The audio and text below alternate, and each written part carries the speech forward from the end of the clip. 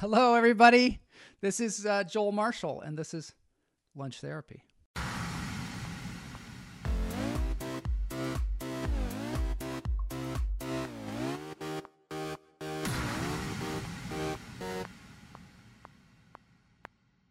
All right, that was Boney.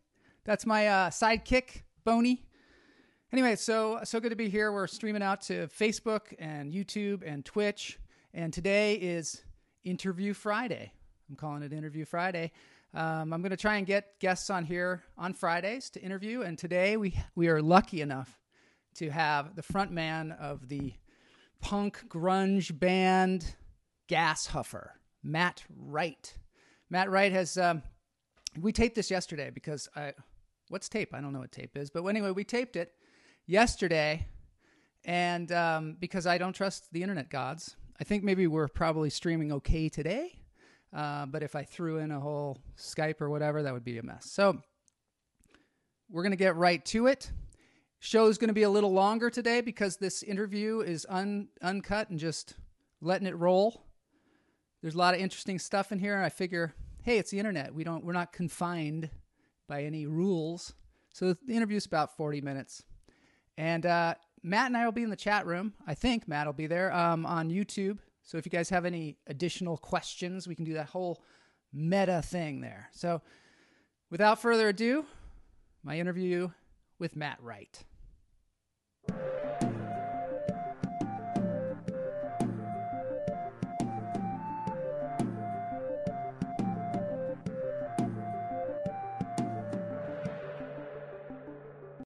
All right, here we are. Finally, this interview, after, I don't know how many years, 30 years or something, Matt Wright and I are here talking to one another. That's right. We grew up together. My earliest memory, my mom says that maybe we met in preschool, but possibly like even kindergarten or something. I'm thinking it was probably first grade. But my mom took me to Rick Steves for piano lessons on the recommendation of your mom. Wow. I think that's pretty much what happened. You were taking piano already, and I wanted to take piano, or I had been taking from this person who was very impatient. Yeah. And so who was that? Because I probably took piano from that person too. It was like an older woman, and she would actually hit the keyboard. I thought she was going to close the top of the keyboard on my hands. Brutal. So then I got Rick, and Rick was much more, he was much more nurturing. Although I didn't practice. I just was I was terrible at practicing. Yep. Me too. I don't know why I was so undisciplined. I was so undisciplined. Me too, man. Oh God. So I just dreaded the piano lessons every week.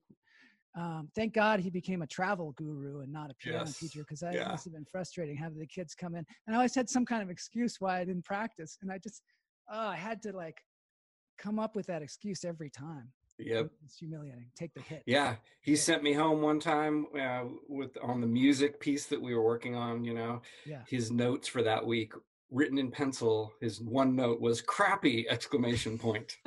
Yeah. I think probably in the piano bench at my parents' house, I still have music with notes, with his notes on them. Did he ever write "crappy" on yours? I'm sure.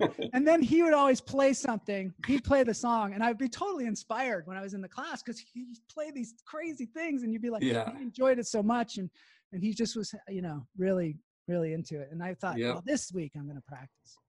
Then recitals at his dad's piano store, which I think is now his travel store. It could be. I know it's across the street or something. Yeah. I was so nervous when it came to the recitals that I could barely even keep it together. I'd get so shaky. And then there was always one guy who obviously practiced. He was just like a master. And he just made us all look horrible. Just get up there and it was the craziest thing. Yeah. So anyway, we were talking, and I'd say we probably, I don't know how many conversations we had in high school. Not that many, probably. Yeah, I was thinking about that. Together and stuff, and I was thinking about that. Yeah, I was thinking about that. Yeah.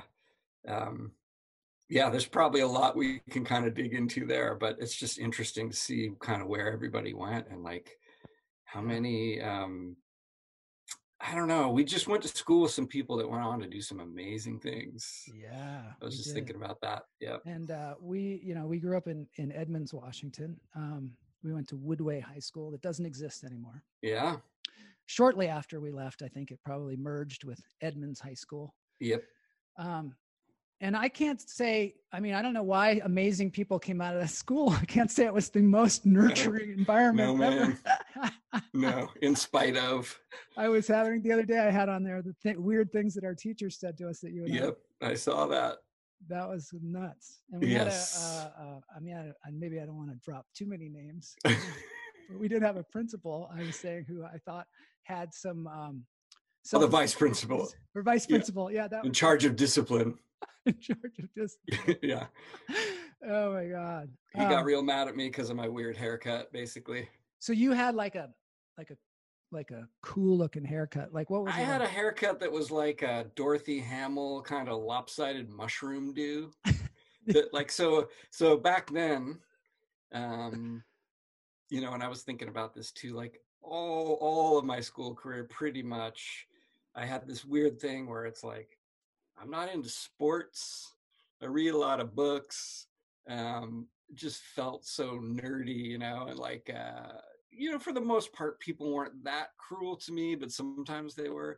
And then I just discovered this like world of music, right? Like new wave music. Yeah. K-Jet.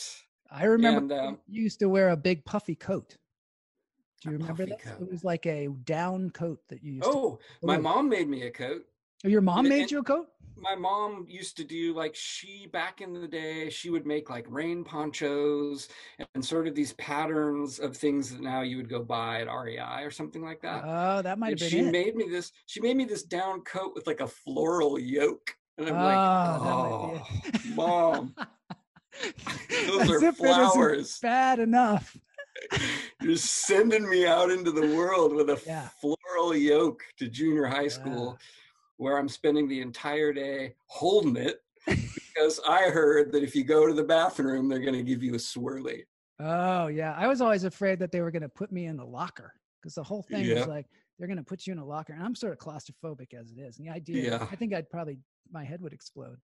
I don't think there was a lot of talk at Madrona Junior High of hazing and how people were going to like make you do all these kinds of things. I don't think I don't think anything really ever happened to me. Well, I held it all day. You did? Yep. And the minute I got off the bus, I just like booked home. I booked home so hard, run into the bathroom, and I could like see my bladder was visible on the outside of my body. And then I would pee for like 5 full minutes. I was so terrified. I threw up a lot in the morning. I was so nervous about junior high. It was the most stressful time. Yeah. Yeah, that was a very stressful time. I was the only one in my gym class that wore a jock strap. But I didn't, because it was on the list. You know? Yeah, they told us to have one. Yep. For sure. But I didn't know you were supposed to also wear underwear. And I could not figure out how it worked. I just couldn't figure it out. Yeah, and then one day I was, you know, walking through the hallways with my gym bag and my whole entire gym bag dumped out. Yeah. And my jock strap obviously fell on the floor. And this girl, now I can't remember her name, but she was like a really like desirable person to me, like this cool rocker chick. Yeah. I can't remember her name, but she grabbed my jock strap and she like ran around with it like, oh, look what I got. Come get it from me and stuff. And that was just crushing blow. So you got into music in high school, like new wave music? Is that, I remember there was one girl in our like class who was really new wave. She had a new wave. It was Lori Moan was always sort of heading that direction. Yeah. And then there was this other girl who had a new wave haircut. Is it Andrea Perneda? Oh, maybe that's it. Yeah, that might be it. Maybe, but yeah, for me it was like, oh, well, here's this kind of group of people in which my weirdness can actually have some cachet or like some, I don't know. And also just emotionally, you know, I found that music really like helped me out. Like there was K-Jet, there was KCMU, And then there was one other, I think KRAB, this one other station that was way, way far to the left. Yeah. And always at the end of the dial were the interesting ones. Yep. Yeah. And just kind of like I started getting weird haircuts and wearing 2 different colored Converse and wearing an overcoat. Yeah. And going to things like concerts at the Mural at the Seattle Center and seeing like local bands, like the localness of it was really, I mean, you know, on Cage It, there were mixes of things like the Cramps, but also like Kaja Gugu, like weird, like British, like pop bands that seemed new wave to us. But and then just like finding this kind of local community of kids in the high schools that were into that stuff, and like, oh, there's, because I'm into this, I'm like meeting girls and stuff like that, and like it all came together, and like just like how you try to find an identity for yourself. And at the time, I mean, we were growing up, it was sort of a pre-grunge kind of era. I don't know if people way you guys would call it grunge. I don't know if that's a bad word to you, or is that really what it's been called, what it's called now, that music wave? Do we want to talk about grunge? Well, let's talk about, I want to talk about how you got into that, because I remember in high school, like you said, you were kind of an outsider. You were a smart kid. There were a lot of us couldn't really find our little niche, because we couldn't define ourselves really very well. I mean, like, you didn't want to be like a brain or whatever, and you weren't necessarily a jock, and you knew a lot of people, but there were some people like Kevin Sherman, you, Matt Kite, a lot of people that were sort of not in a genre. And so we were sort of disenfranchised. I know, we started this thing called the Myth Club, which was sort of like the anti-click, I guess. And that was sort of grew out of that feeling of sort of like not being in a group, or not being cool, or not being, Can I ask you a question about the Myth Club? Mm-hmm. Did you guys have a faculty advisor? I wish we did. Oh. We always said that Leonard Nimoy was our faculty advisor. Okay. I was just sort of wondering if somehow you it wasn't a real club. Created it as an official club. I created it. One day I was in Mrs. Sperling's class, history class, and I used to write stuff on the board before class. So when she would come in, I'd write hey, it's my birthday. And she'd come into class and everybody would sing happy birthday, and she wouldn't know why. And she'd turn around and it'd be written happy birthday on the board. Or I'd write something like, this is not true. So when she's lecturing, it would just say, this is not true. One day I wrote Myth Meeting, 3:00. And at 3:00, all these people showed up, and we started that club, and that's kind of how it started. You mean the right people showed up, or just random people showed up? Just random people. I mean, it's like Jeff Lohman, and a lot of them were friends of mine. Scott Amy. Matt Latimer. Scott was kind of cool. Scott Amy was kind of in the cool group because he played on the basketball team. If you played on the basketball team, you were kind of in. Oh, sure. That was a very specialized thing. If you did that, you were cool. I remember being at a Woodway basketball game, watching Scott play, and his dad was in the stands, and his dad was like, "Perform, Scott!" His dad was great. I saw his parents recently. They came down here. They were on a cruise, and they came. And I took them around town. It was really fun. Cool. But his dad said that when he was in the band, in high school, he would play the trombone and he would throw his slide out onto the court if he was upset. So he was obnoxious. It's all get out. But I want to get more into the thing about, so you're starting to go to these clubs, and you went to clubs downtown or something like that? The first thing I did was really just go to free, all ages outdoor shows, right? Yeah. And actually some of these local bands were actually playing at the high school dances. Really? Yeah. So there were a few bands that were kind of new wave cover bands. Mm-hmm. But then there was a band called Visible Targets that I remember. They actually played original material at school dances and stuff. Wow, and so school dances were a big thing for me, because it's weird, because that's where some of that music was happening, and I really liked dancing to it and stuff like that. That was a huge event, going to the school dances. Yeah. And we even promoted some. I remember me and Robert Lee made a poster that was sort of kind of aspirational about what we hoped the school dance would be like, with an Anarchy A and some kind of punkish. Yeah, and we put it up at Edmonds High School you know, we were like stapling it up because we wanted to get some of the cool kids from Edmonds that we thought were Yeah. cool to come Yeah. to our Woodway dance. And the janitor just like went after us. You could put that, you know, that ugly, terrible, awful. Do you bullshit. remember somebody did this? I don't know whether it was Jerry Parton or what, but somebody made a poster for a band that was fictional.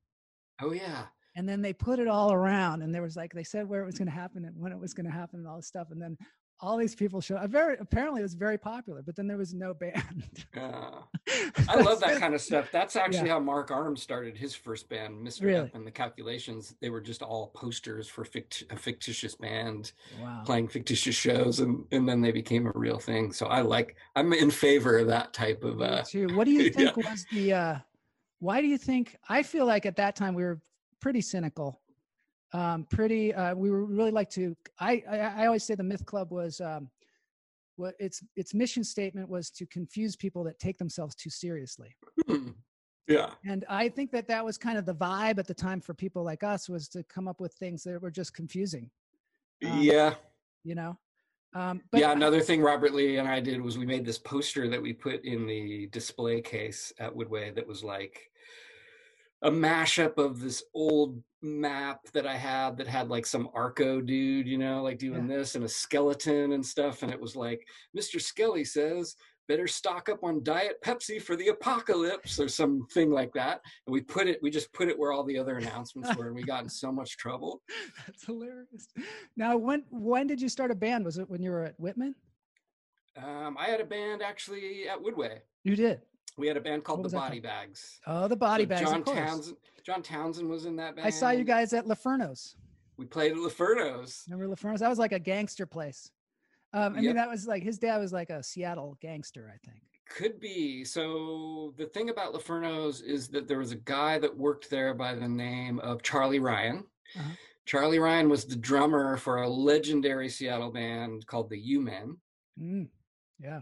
One of my favorite bands of all time. And this kind of also fits into the story of what I went on to do in music. But so Charlie was a waiter at Laferno's, and we went to school with Tony Laferno. Yeah. Tony was behind me in my neighborhood. Yeah. I love Tony Laferno. He's passed away, unfortunately. Oh no. Yeah, actually, I think I did hear that, actually. Yeah. Yeah. His sister lives down here in Southern California, but he passed away. Wow. It's a drag. Oh, you know, so for Charlie, it was like, well, the boss's kid asked me to play at this thing. Yeah. And so, you know, we finagled our way on the bill, the Body Bags. And this is during the era when it was really cool to be a Republican.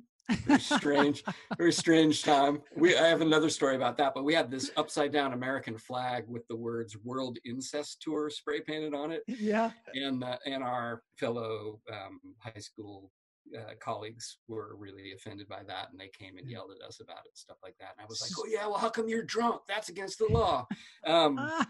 So it was you and John Townsend and who else? And then a guy named Matt Jones, who went to a different high school, but later went on to be in some cool bands in Seattle. And then Flip, what was Flip's last name? He went to a different school too.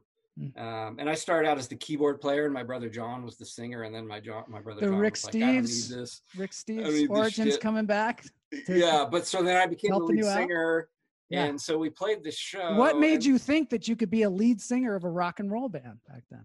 Probably because I was a really bad piano player, and also because I was interested in writing. Yeah. So it was sort of a vehicle for lyric. Yeah.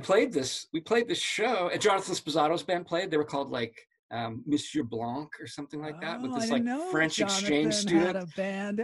Jonathan was in the Body Bags, and we actually asked him to not be in the band anymore. Oh no! Yeah. So when I think back on that, I'm just like, man, damn, I blew it. Well, but just also like. Yeah. Why did you think that was important? Like, what an asshole. Like, why would you do that to your friend? Like, why is it worth it, really? You know what I mean? Oh, my God. Yeah, there were these two other young women who answered the ad. Oh, a guy named Tim Ebling, who's no longer with us. Oh, yeah, Tim.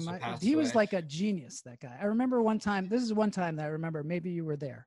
We were on a boat, and we were playing Trivial Pursuit. Tim was there.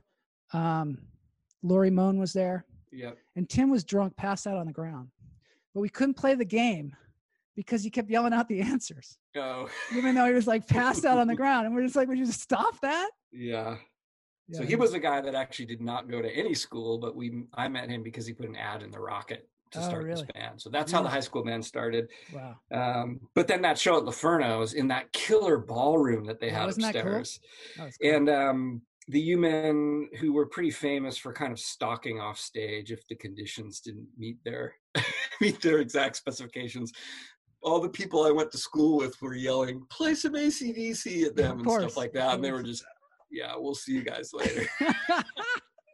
But that's how I met Charlie Ryan. And Charlie actually is part of a family of his dad, who's passed on, was a sports investment counselor.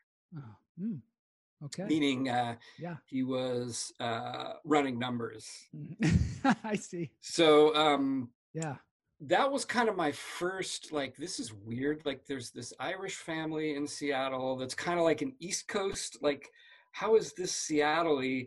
And then later on, I realized, oh, of course, like Seattle is the edge of the world. Yeah. Like, of course. That's where people go to hide, I think, probably. Well, I was, you know, a bunch of years ago, I was at the Bottleneck Lounge, which is a bar in my neighborhood. And I was talking to my friend Mike LaFawn about the Ryan family and about just that whole story. And the young woman behind the bar was like, oh, are you talking about the Ryans? And I'm like, yeah. She's like, oh, my dad owned a Brutzie's Pizza and he was a bookie too. Wow. So they all knew each other and stuff like that. So that was Do you think they just had to get out of town and come to Seattle? No, I think that is actually part of a sort of pioneer culture. Like, have you ever heard at the end of the world? Yeah. You know, I see. I mean, when you learn more and more about Seattle, there's all kinds of like speakeasies and you know. There's a book called the Jack Roller. I don't know if you've ever heard of that book, but I'm going to look for that because I remember hearing it was about that, about the speakeasies and the different things that were going on in Seattle back in like the 70s or so. And even before that, like the rich culture of jazz and African-American music and clubs in Seattle. Jackson Street After Dark is a really good book in that way. Okay. So anyway. Yeah. So how did we get there? Where we? Yeah. So then, okay. So you met this guy or whatever, and then they were like gods to me, the U-Men. Really? Yeah. They were like huge. They were made like me a big really influence nervous. For you. Okay. Huge influence for me. And I would say in them, I realized that there was like hardcore was kind of cool to me, but there was a part of me that always was really responded well to like grooves and kind of swing and stuff like that. And the U-Men were the first group I ever encountered that could really pull those things together, like arty weirdness and just like finger snap and swing. Yeah. And kind of just aggressiveness all in one thing. And that sent me down the path of like the Cramps, and the Cramps sent me down the path of the Sonics and the Wailers. And it's just that whole thing opened up for me. And yeah, plus they were just cool. They walked around in like top hats, all dressed in black and like bones around their necks. And they were just like these really cool, scary dudes. Yeah. And then fast forward years and years later, when I was in my band at Whitman College, I walked into Fallout Records and realized, oh yeah, that's Tom Price from the U-Men. That's the guy that works at Fallout. Fallout was one of my favorite record stores ever. And I just asked him, hey man, what would it take to get the U-Men out to Walla Walla? And he's like, oh, about $200. And you're like, I'm going to get that together. So we did it, man. Yeah. Like that's I've been thinking about that a lot lately, about what happens when you just ask. Yeah, that's a good point. It's a really good point. And that's a whole other story that we can talk about how that all went. But in the interim, so I went from going to these free all ages shows, you know, at the Seattle Center, to like, you know, getting a driver's license and discovering, I mean, there was a lot of things. I think that I just got into the very tail end of this club called the Metropolis in Pioneer Square. And I actually dragged Kevin Sherman down there once because I was terrified, you know, like I was really scared of going in there. That was an all ages club. We used to have these all ages clubs in Seattle. Yeah. But the one that I went to in its heyday, and I went every single weekend, was called the Guerrilla Gardens on Fifth Avenue in the International District. Yeah. Guerrilla Gardens had two rooms. They had the punk room and the metal room. So it was like this weird kind of mixing of punk rock and heavy metal. And so the punk rockers and the rockers were kind of converging there. Was that, was Mother Love Bone? Would they play there? This is way before Mother Love Bone. Way even before then. Yep. So I would go down there every weekend. I didn't even know who was playing half the time. I just, you know, Tim and whoever, John Townsend, we'd jump in my parents' 74 Volvo station wagon, which I would try to hide. You know, I remember going there. It was crazy. It was a crazy place. It was fun. Yeah, it was like I worried a lot about showing my suburban roots. Yeah, you were trying to be cool. Yeah, so I saw the Butthole Surfers. I saw Husker Du. I saw the Wipers. I saw an early version of Soundgarden that was a trio with Chris Cornell drumming, singing and drumming. Green River, tons of Green River shows. Yeah. So Green River is the band that later, you know, basically split into Mudhoney and Mother Love Bone, and then the Mother Love Bone faction became Pearl Jam. So yeah, I was going to see these shows that are all in that. Is it our band could be your life? I'm trying to remember the name of that book, but that entire era of American music was happening at that club. Yeah. For an all ages audience for like $5 every weekend. Was there anything going on like body passing or? Oh yeah. There was, we call, you know, this was even probably before the word mosh was, you know, it was still called it slam dancing. I got my nose. Slam dancing, that's what it was called. Probably broken. Probably got my nose broken watching The Accused. Like there was a cracking sound and blood came out. Yeah. You know? We used to slam dance just even at the football games, like the high school football games. And yeah, I used to wonder what it would be like to, who's the physics teacher at Mr. Freed? At Woodway, Mr. Freed. I always thought it would be really cool because physics and chemistry had like the big experiment, like the lab desk in front where a teacher's desk would be. I thought it'd be so rad if kids had like physics t-shirts, and while the information was being, you know, while the lecturing was happening, they were like stage diving off and like they had a physics mosh pit. That'd be good. Thought that'd be rad. School would be more fun. Yeah, totally. Like, you know, like just so getting. Why do you think there was all that slam dancing? Do you think that was something that came out of the Seattle like scene or whatever? Or that was a punk rock thing more broadly. Yeah. Yeah. So that was a national and international thing.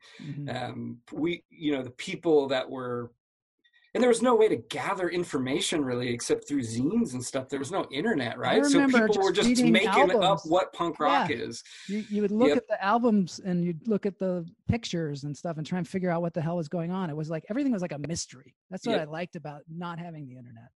Everything was a mystery to be solved, and you could make stuff up and you could pass things on through word of mouth. And it gave it a mystique. Yeah, so probably that stuff was happening in DC hardcore scene, probably in LA. Black Flag and all that kind of stuff. Black Flag, yeah, that's a whole thing.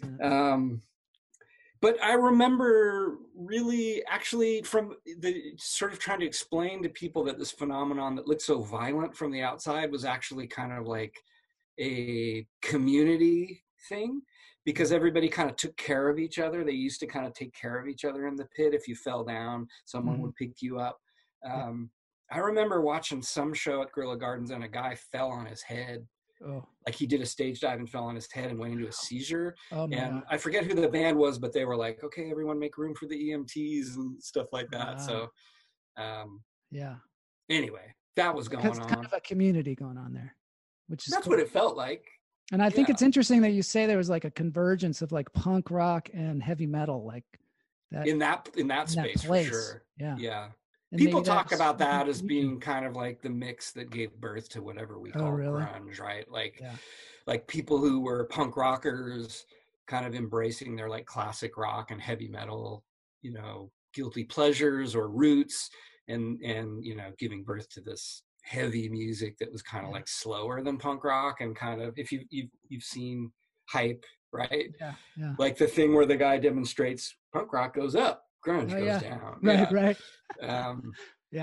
It's a simple thing. It seems like a simple thing, but there was such talent too at the time. I mean, you know, you guys Yeah, and just this idea that we were flyover Yeah. country for any national tour, like the people that came through and actually played in Seattle had a big, big impact. Hmm. Because so many people just skipped Seattle and went straight up to Vancouver, and people were driving up to Vancouver to see shows and stuff like that. I think you talked about this in one of your Yeah. recent live streams about Seattle and how we just kind of felt like we were looked over and there Didn't it wasn't feel any. like we were just like So nowhere? pop culture, yeah, It just people felt didn't like we know were it was not out here. represented in any kind of magazine or any kind of TV show or a movie. Yep. You never saw a movie with Seattle in it. You're just like, Harry and the do we even Hendersons. exist? Yeah, Harry and the Hendersons, right? I didn't watch, but there's no way they could get from there to there that quick. Right. You learn about movie making. It's not called Pike's Place Market. Yeah. What the hell? I know. But Here it was come like the brides. exciting. Yeah, Here Come the Brides, right? Yeah. Which is in Seattle as well. Yep. No one would remember that, but perhaps. Yeah. Yeah. So then fast forward from there. So then when you became like you're a big rock band. What was that like being at the lead of you had a persona for one thing. It was almost like a character that you were playing by that point. Did that evolve out of something? You know, your persona. You had the big mutton chops and you move around on the stage like kind of like you're an old man. Yes. Yeah. Now I'm an old man. Now I'm a monkey. Right. So what did you... Those are like the two moves. How did that evolve? How did that happen? That's a really good question.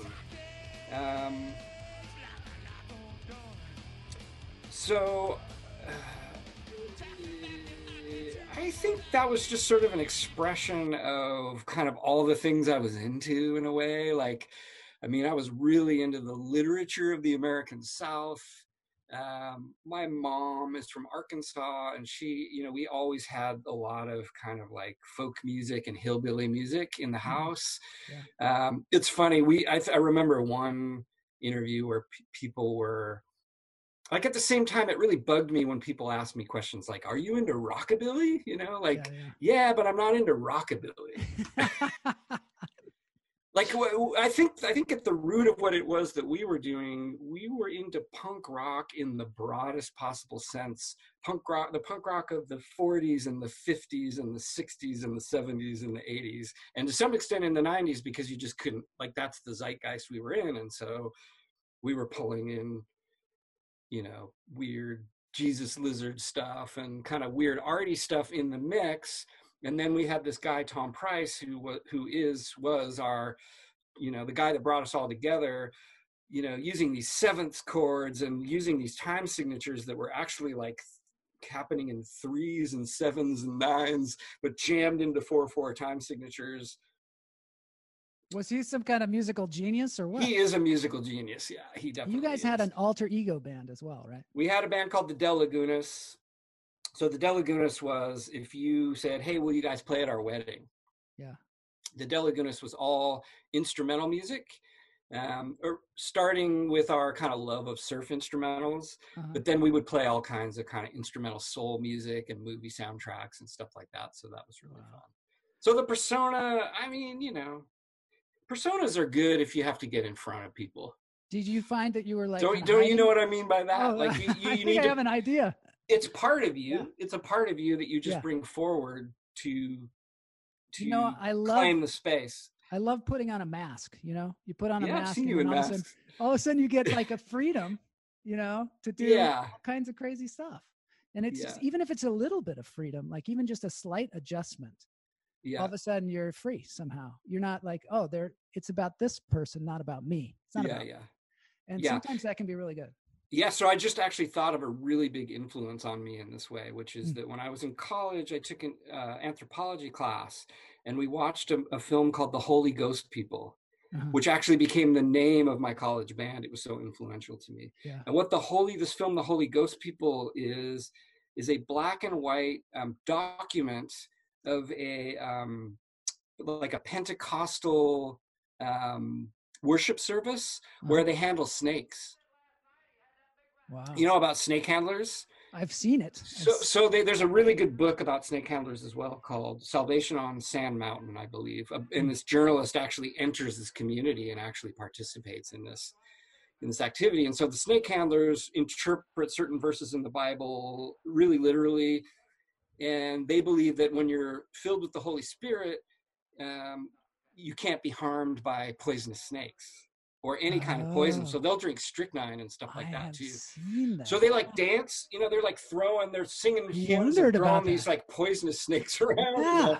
And the guy who's performing the music for the ceremony is like this dude in like a lame like dinner jacket. He looks like, and he's got the slick back pompadour and like a Fender guitar, and he's like just playing this like kind of like rockabilly music, and some old man is just like dancing like one of those you know, those things you see at farmers markets where Yeah. it's like a jigging wooden Yeah. doll at the end of a stick, you know, Yeah. like Right. Oh yeah. you Yeah. know, Yeah. like, and that to me was just like, this is what I want a rock and roll show to I be. I get want it. to be in a Oh my God, band that that's so makes great. people like lose themselves in that kind of And did you find that with your audiences that they just kind of lose sometimes. themselves? You said that you had a kind of communal experience, like you didn't want it to be about you necessarily. You wanted it to be an experience.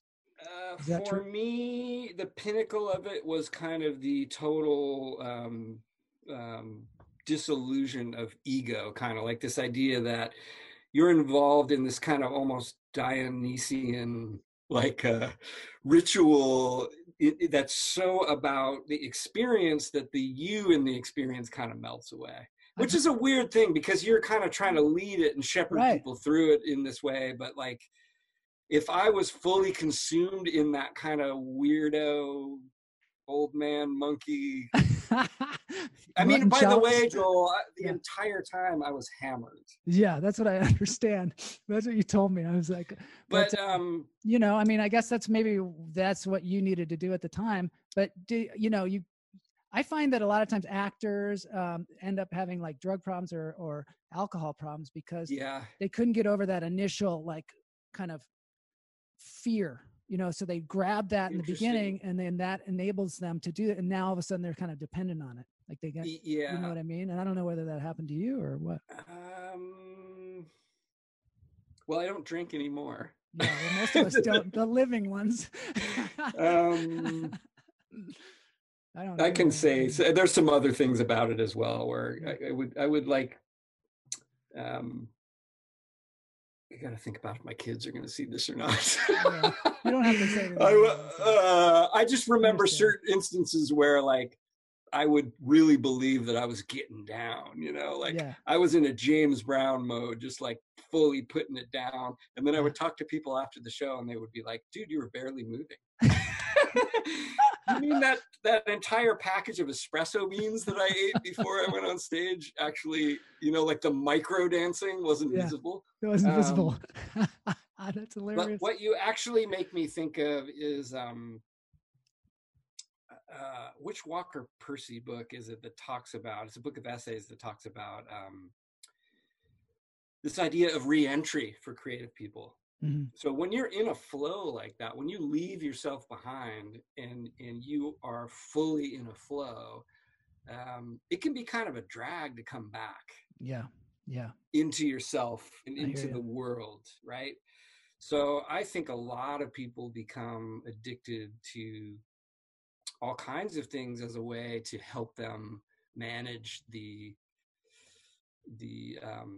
just the depression that comes with that re-entry. Isn't that something? It is. Yeah. I think that's a very good point. I find that as a performer too, that it's like a kind of a roller coaster ride of emotion. And there's lows to all the highs. I remember the lead singer of REM talking about that. Michael Stipe was saying that when he comes off tour, he has to kind of come down. He wants to be around a lot of his people that have known him for a long time because they can kind of help him that's a whole thing. God complex that he developed in front of all these people. You know what I mean? Or this high or whatever it was. I had plenty of things on tour to knock me off of any pedestal I might have been building for myself. But coming home from that is for sure a thing, because the thing about being on tour, for me anyway, is that it was the only time in my life, although maybe we can talk about how that's changing a little bit for me, but where the thing I wanted to do, the thing I was supposed to do, you know, and the thing that was sort of making me money were all the same exact thing. Which is like, And the instructions were so clear, because for me now in my daily life, it's like, well, what do I do first? What am I supposed to be yeah, doing? You know, that's yeah, always been a struggle for me. But when you're on tour, it's almost monastic. It's like, okay, everyone's awake now, pack up your shit, get in the van. yeah. And then you're in the van for a certain amount of time. Sometimes it's a really long time. I can Maybe you're doing a lot imagine. of reading in there and stuff like that. Yeah. By the way, we had no cell phones, we had no laptops. I had a pager. We can talk about that in a minute. But then you get out of the van, you load your stuff in, you sound check, you wait for the show, drink a lot of free beer waiting for the show. You play for like 50 minutes, wait to get paid, pack it up, go back to the house that you're staying in. We always stayed at people's houses with very few exceptions.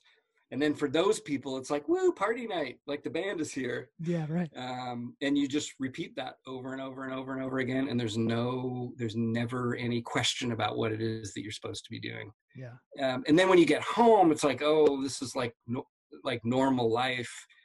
You know, if you have a significant other that you're coming home to, which I did for all of it, actually, there's this dance that you have to do a little bit. Like, I know you remember me, you know, and like I Yeah. tried to write, but you know, I was in a flow. Like, you did matter to me, but I was self-actualized Right.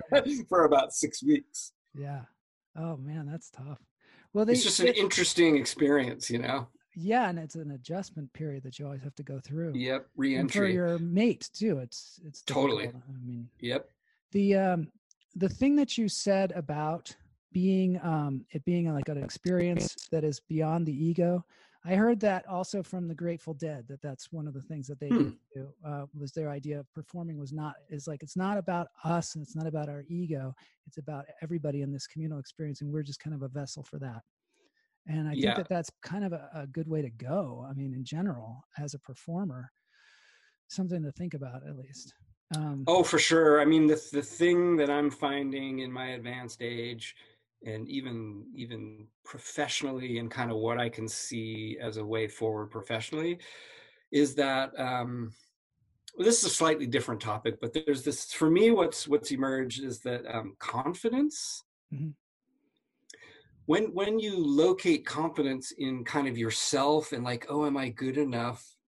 You know, are they going to see through me and see Right. that I'm not worthy in some way? That's just so, like, the flip side of that is identifying a mission. So you relocate kind of everything in that mission. It's no longer about you, it's about moving the mission forward. Yeah, that's something And that I think is really important. I mean, whether yeah, whether it's the and Myth Club or whatever, it's deciding what is this about, and then how can I facilitate that thing, and then why it's does not it about matter? my ego and not about my thing. Yeah, It's a sort of more about how you seek to move the mission forward and how you seek to serve the people you want to serve with that mission. yeah, And then, like, what I found is, you know, that stuff has been kind of clicking for me a little bit lately. And so now I can talk like to anyone about this stuff, you know, with tons of confidence, because it's not really about whether or not it's me, you know. And then the other thing that I've kind of come to realize, and I know I'm getting way off topic here, but no, there's this is always going important. to be someone that does what you do, the Mm-hmm. exact same thing that you do. There's going to be tons of people even that do it better than you do it. Mm-hmm. But for a certain group of people, the way you do it is exactly what they need. That's interesting, because I find that sometimes, as far as self-esteem goes, you really get yourself in trouble when you start comparing yourself to other people, because there's always somebody out there, Totally. or people are like, oh, you're doing that, oh, but this person's doing it, and that person's doing that, this person, and you start to look at that, and I find for me that's when I start to kind of die inside. But I've had to, Yeah, but that can be a good sign too, because that means there's an audience for it, right? Like, there's yeah, like people like absolutely. that So kind of you have stuff. to find ways Yeah. not to die inside. When you see that, you have to go, Yep. find out, like, okay, then, how can I get more specific about my purpose in this world, right? And also, Yep. how can I never compare myself to another person, because it's not helpful for anybody. it's the enemy. Comparison is the enemy of joy, or what, I forget exactly There's a saying about it. what Oh, that phrase is. oh, interesting. Yeah, yeah. Yeah. This is an interesting time in life too, Yeah. because you know, a lot of us are having to kind of dig deep and kind of really like learn the Yes. lessons, you know, really learn the lessons. Yep. Yeah, you know, as terrible as it is, I kind of have been, you know, really experiencing this notion that, you know, even more than 2008, Mhm. we're being forced to strip everything down to really the essentials.